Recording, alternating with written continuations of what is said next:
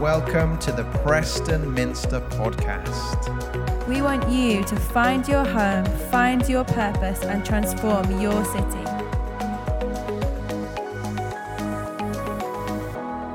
Well, good morning. A very warm welcome. Let me extend my welcome to that Tim and Beps have already given. It's a great pleasure to be with you this morning. I thought we're going to jump into God's Word in just a moment's time, but it'd be wrong of me just to sort of move on without really acknowledging that for all of us as a city, as a region, we're obviously in a really particularly tricky and difficult season at the moment. So you'll have seen the news yesterday, hopefully, that the whole of the Lancashire region has entered into Tier 3 lockdown, or Tier 3 kind of restrictions, which are the most severe form of restrictions. And the sort of goal behind the restrictions is to reduce the spread of infection and so on. How should we respond as Christians? First of all, it is okay to be a little bit down and disappointed. I think I heard, and we all heard the news that the restrictions were increasing, not decreasing, and naturally that brings with it a sense of disappointment and frustration and perhaps a whole raft of other emotions as well. And that's okay. The Lord is okay with your emotions and your turmoil. There's also ways in which people in a room this size are no doubt impacted, whether that's your business, your job, your mental health and so on, are affected by the restrictions increasing in the way that they have. A couple of things really. Number one, and Tim referenced it in the prayers as well, we are called to live in submission to the authority that is put in place over us, whether we like it or not. That's a biblical commandment. Romans 13 talks about how we are, God institutes people to be in charge, and that's God's job. We get a part in it because we vote, but ultimately we respect and we kind of submit to the authority that is put in charge over us. And secondly, we pray. We pray. That's all we can really do. And we're praying, of course, for the virus to go or a vaccine to be found. And more than that, we're praying for discernment. I think we at this season need discernment now more than we have ever needed discernment. We want to be wise in this season. And that means, of course, praying for those in authority.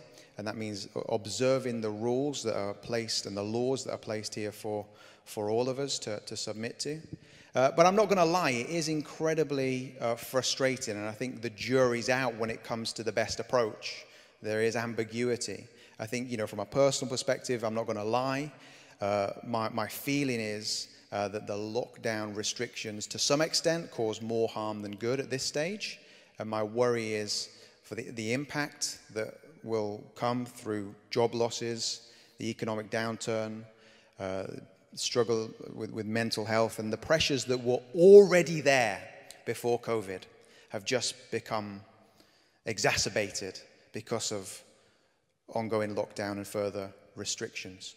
So it's okay to feel frustrated. It's okay to feel like you want to throw off the chains of lockdown. To feel like that is okay. But we do need to live in godly submission to our leaders and to really honor them. And as a minister, we're taking it really, really seriously. Though we might not agree with everything that's happening, we are taking the new guidance really seriously. This afternoon, I will meet with the key leaders and we'll talk about how we can continue to operate during this season in a way that honors those guidelines and puts your health and your well-being at the forefront of our response. So there's some of my thoughts as we head into this season. I didn't want to just gloss over what's happened, which is huge for all of us. And just to help us grapple with this as Christians. And I sent a video around yesterday. If you're on the WhatsApp group, you might have seen it. But we'd love to be praying for you. If you are particularly affected by these restrictions or the sort of ongoing situation, we would love to be praying for you and lifting you up. But yeah, a particularly tricky season that we're heading into at the moment. And I think it's really apt, actually, that we're looking at the passage of Scripture that we're looking at today. This is a passage of Scripture that comes to a church that's it's in a situation similar to our own, if I can put it like that. We're 2 weeks into a sermon series looking at the small letter of 1 Peter.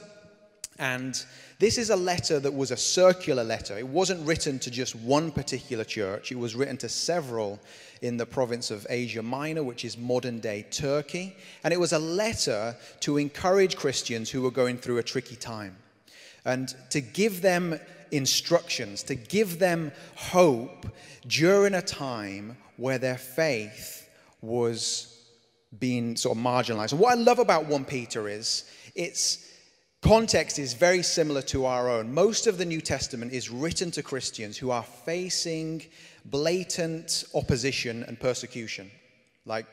Mostly the New Testament is written to Christians who are facing violent persecution. And a lot of the New Testament relates to that and talks about how Christians should respond to that. 1 Peter, by contrast, is written to Christians who are living freely and openly, but their faith is being kind of marginalized and pushed to one side. So that's the backdrop of the passage. That's the backdrop to this passage that we're about to read. And Peter's encouragement to the church is to hold on to hope. And I feel like that's a word for us as well. We need to hold on to hope. We need to imitate Christ as we head into this season. So I'm going to start reading from 1 Peter chapter 1, verse 13. If you've got your Bibles, feel free to get them out, but it will appear on the screens as well. And then we're going to dive in to asking ourselves what this means for us in this season. Verse 13.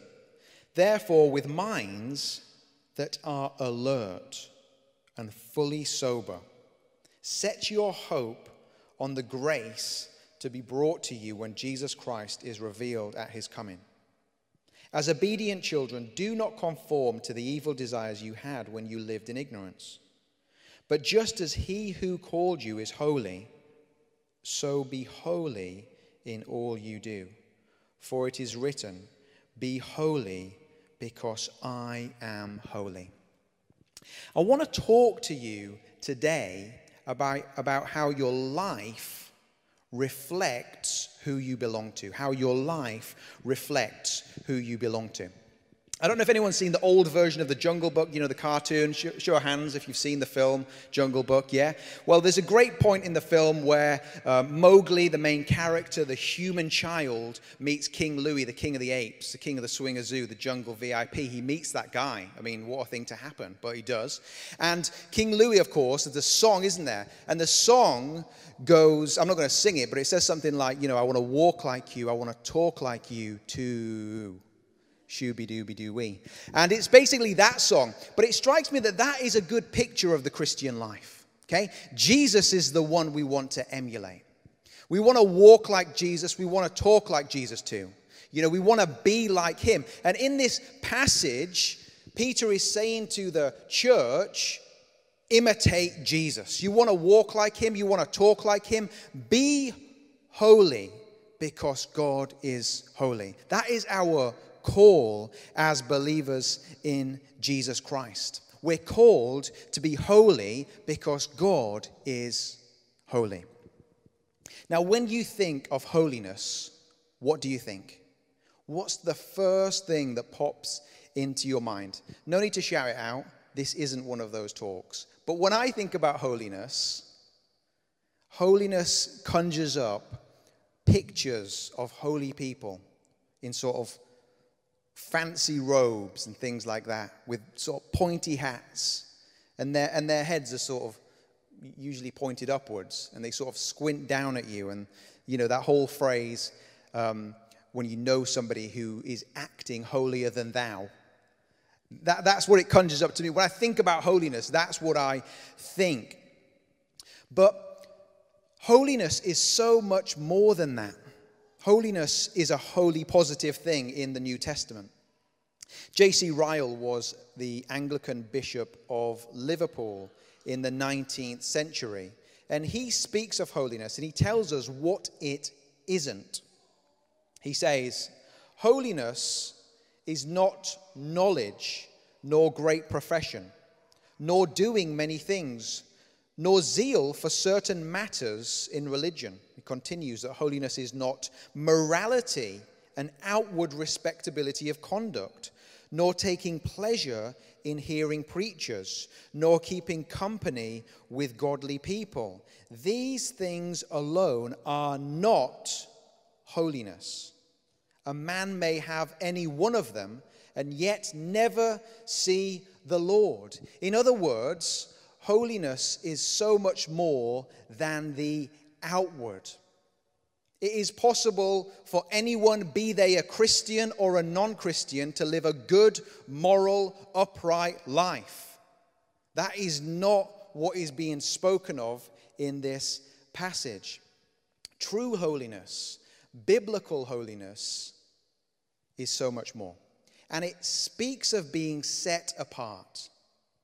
If you're a believer in Jesus, you have been plucked by the grace of God. Nothing to do with you, just God's grace alone. You have been plucked out of the world and you have been brought into the kingdom of God, the kingdom of heaven, the kingdom of light.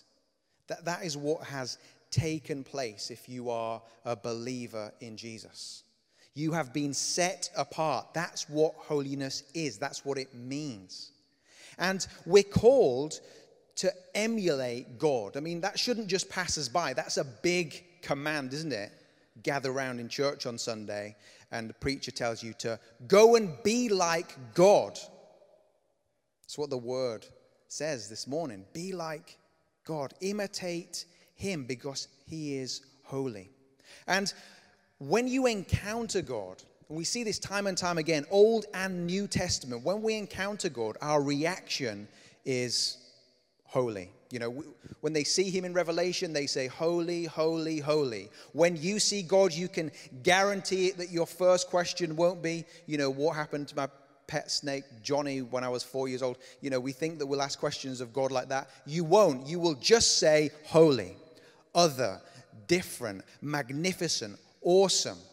You will just be caught up in the holiness of who God is. And that's the call for us. How you live reflects whose you are. And we are called to reflect God. We are called to live holy lives. But also, how you live will influence others. D.L. Moody, a famous Christian preacher, said, "A holy life will make the deepest impression. Lighthouses blow no horns, they just shine." I think some lighthouses do blow horns, so I didn't want to kind of ruin that for D.L. Moody, but you get the point. Lighthouses shine. They are towers of strength that shine in the darkness. And Jesus is interested in how you reflect him in the whole of your life. And it is the whole of your life. This week I had the pleasure of joining our older youth group here on a Tuesday night. And they're looking at different aspects of the Christian faith, different aspects of spiritual disciplines and things like that. And this week we were looking at simplicity or minimalism. Throughout the ages, the church has called it frugality, which is a bit of a lame name, so we updated it to simplicity or minimalism, which is all the rage nowadays, isn't it? Hands up if you've seen any minimalism documentaries on Netflix, something like that, or you follow some minimalism accounts on Instagram or something like that. And what struck me was Jesus is interested in all aspects of our life. Tuesday night, effectively, what we were doing as the older youth, we got together and we looked at the teaching of Jesus, which says, life does not consist in the abundance of your possessions. Do not store up treasure for yourselves on earth where moth and rust destroy. You know, do not kind of put your trust in your possessions. And we were effectively asking ourselves, what does it look like to be a follower of Jesus who lives in obedience to these scriptures? Like, you can call it minimalism, call it simplicity, call it whatever you want. Effectively, in that area of possessions, how does Jesus call us to live? And we could apply this to all aspects of our life. And this is where holiness comes in. Like, the distinctiveness of our life is all about making choices that honor the Lord in every aspect of our life. There is no aspect that God is not interested in. And I'm passionate about this because 16 years ago, I walked into a church from a total non-church background and met a bunch of people who were living holy lives. And I don't mean they were monks and nuns. They weren't. They were just regular people living lives trying to reflect Jesus and doing a good job of it. And I tell you, as a young person, obviously quite impressionable at that young age, that was massively attractive. When you're empty inside and you see somebody who is reflecting the God of the universe through their lifestyle, through their conversation, through the way that they live and they interact with you and stuff, that is massively attractive. How you live reflects who you belong to. How you live is a witness to the world as well. How you live matters. It influences others. And you can so quickly see what matters to people, can't you? Like, if you know people, if you put a list of your top 10 friends down on a piece of paper and you were to write like one word next to them that sort of summed up what they really valued, you would be able to do it. Because if you know people, you know what they value. We had this guy who was a neighbor, a previous place, before we came to Preston, a guy called Kevin. Shout out to Kevin if he's on the chat. He's not, but just in case. You never know. But Kevin used to wash his car 3 times a week. And I don't just mean wash his car. Kevin came out with a kit. You know, he was buffing that car. He had his toothbrush on the alloy wheels. He had the industrial size vacuum cleaner. Kevin loved his car. What was valuable to Kevin? His stuff, his car. If you know people, you know what's valuable to them. It's often easier to see what other people value rather than what we value, isn't it? And that's a hard question that I want to ask you this morning. What do you value? Who are you imitating? The call of this scripture is to be holy like God. But who are you imitating?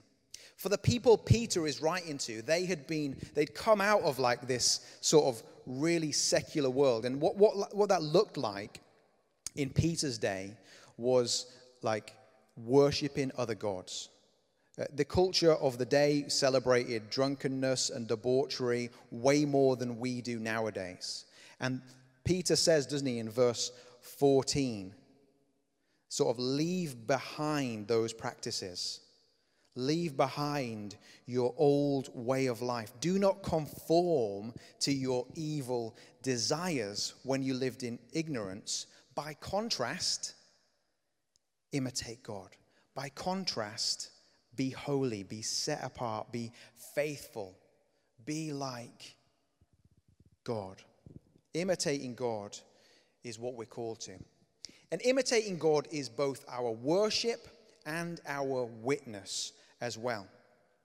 We need to be a bit more like King Louis and want to walk and talk like, not Mowgli, but like Jesus. We want to be like him and emulate him.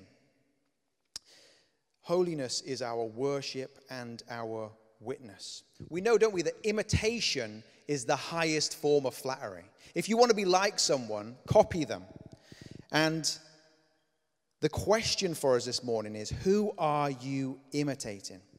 If you're a parent, and we've got several in the house this morning, you know that one of the scariest things about being a parent is the fact that your kids copy you. Like, they pick up all of your characteristics, good and bad, which is both endearing and also terrifying at the same time.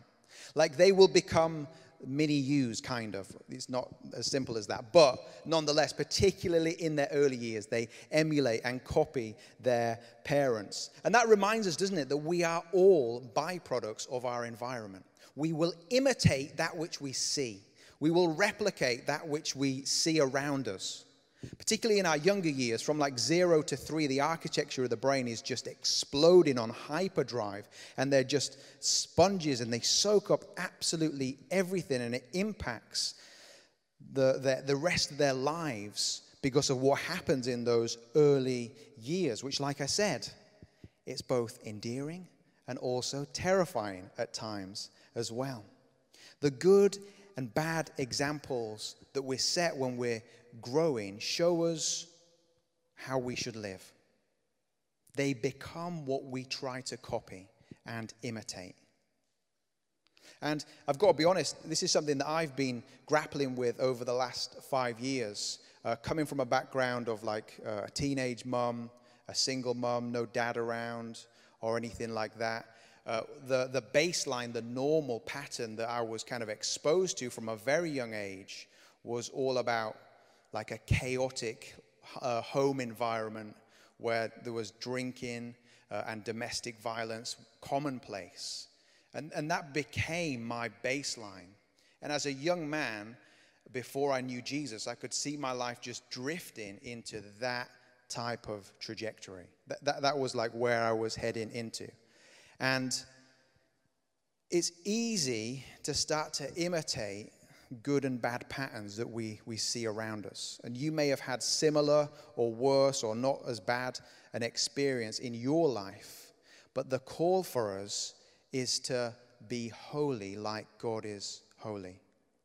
We can either be victims, and if you've had a difficult hand in life, there's loads of reasons why you can't kind of, sort your life out and stand up on your own 2 feet and make good choices. You can make loads of excuses, or you can actually say, no, I'm not going to perpetuate what I saw as a young person, as a child, or in life generally. I'm actually going to choose to copy the pattern of Jesus. We can imitate from our pain, or we can imitate from purpose. And I want to encourage us this morning to be holy like Jesus. That is what the call of Scripture is to us this morning.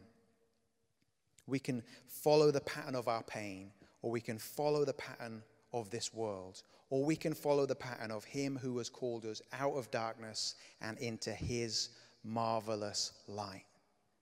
And the good news is that when you're waking up tomorrow, whether you're still on furlough and it's super frustrating, or whether your job security is hanging over you, or whether you're looking after the kids at home, whether you're just off to work in the office, the good news is that your life, the way you live a holy life, can make an impact in the world. And that's what Jesus did. He came to this earth. He laid down his life, the ultimate expression of selfless love. And he gives us the opportunity to copy him, to be like him. So as we just come into land, I just want to encourage you this week, whatever your situation, you can imitate out of pain, or you can imitate on purpose. Be holy, because God is holy, and see the impact that makes in your life and in your world. In Jesus' name, amen.